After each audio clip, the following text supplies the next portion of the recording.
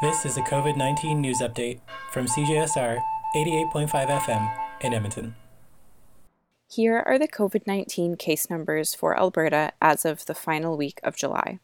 As of July 30th, there are 1,655 active cases of COVID-19 in Alberta.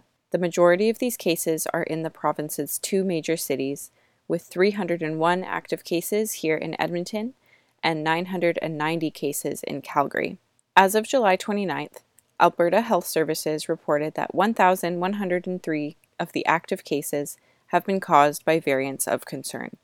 There are 90 people currently in the hospital and 19 in intensive care.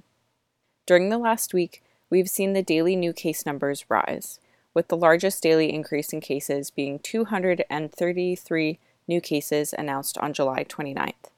For CJSR, I'm Hannah Cunningham.